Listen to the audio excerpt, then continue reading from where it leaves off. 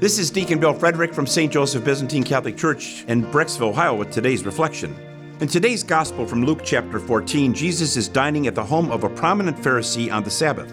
A man, possibly a guest, suffering from a disease that grotesquely swells the tissues of the body, was also in the Pharisee's home.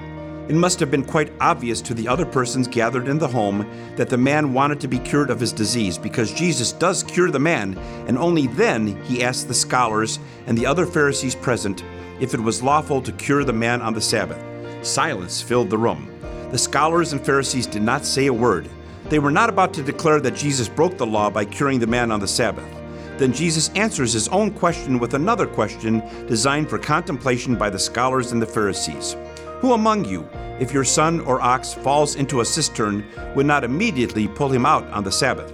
Jesus cured the man and made his point to the Pharisees very quickly, and that was the end of any potential controversy. The Pharisees knew the answer to the question of Jesus regarding pulling out the son or the ox on the Sabbath, and the answer was yes, pull them out. But they were too proud and especially frustrated to admit that Jesus was justified in healing the man on the Sabbath. We also know the answer that Jesus would give us if we ask him about one of our more questionable, possibly sinful behaviors. We might not like the answer, but in our hearts we know that Jesus is right.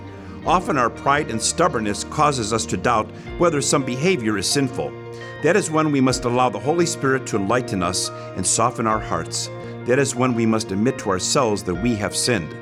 However, unlike the Pharisees who had to live with their pride and frustration, we do not have to live with our sin, which can be forgiven in the sacrament of reconciliation. So with this in mind, let us swallow our pride, confess our sin, and then we too will experience the healing forgiveness of Jesus Christ.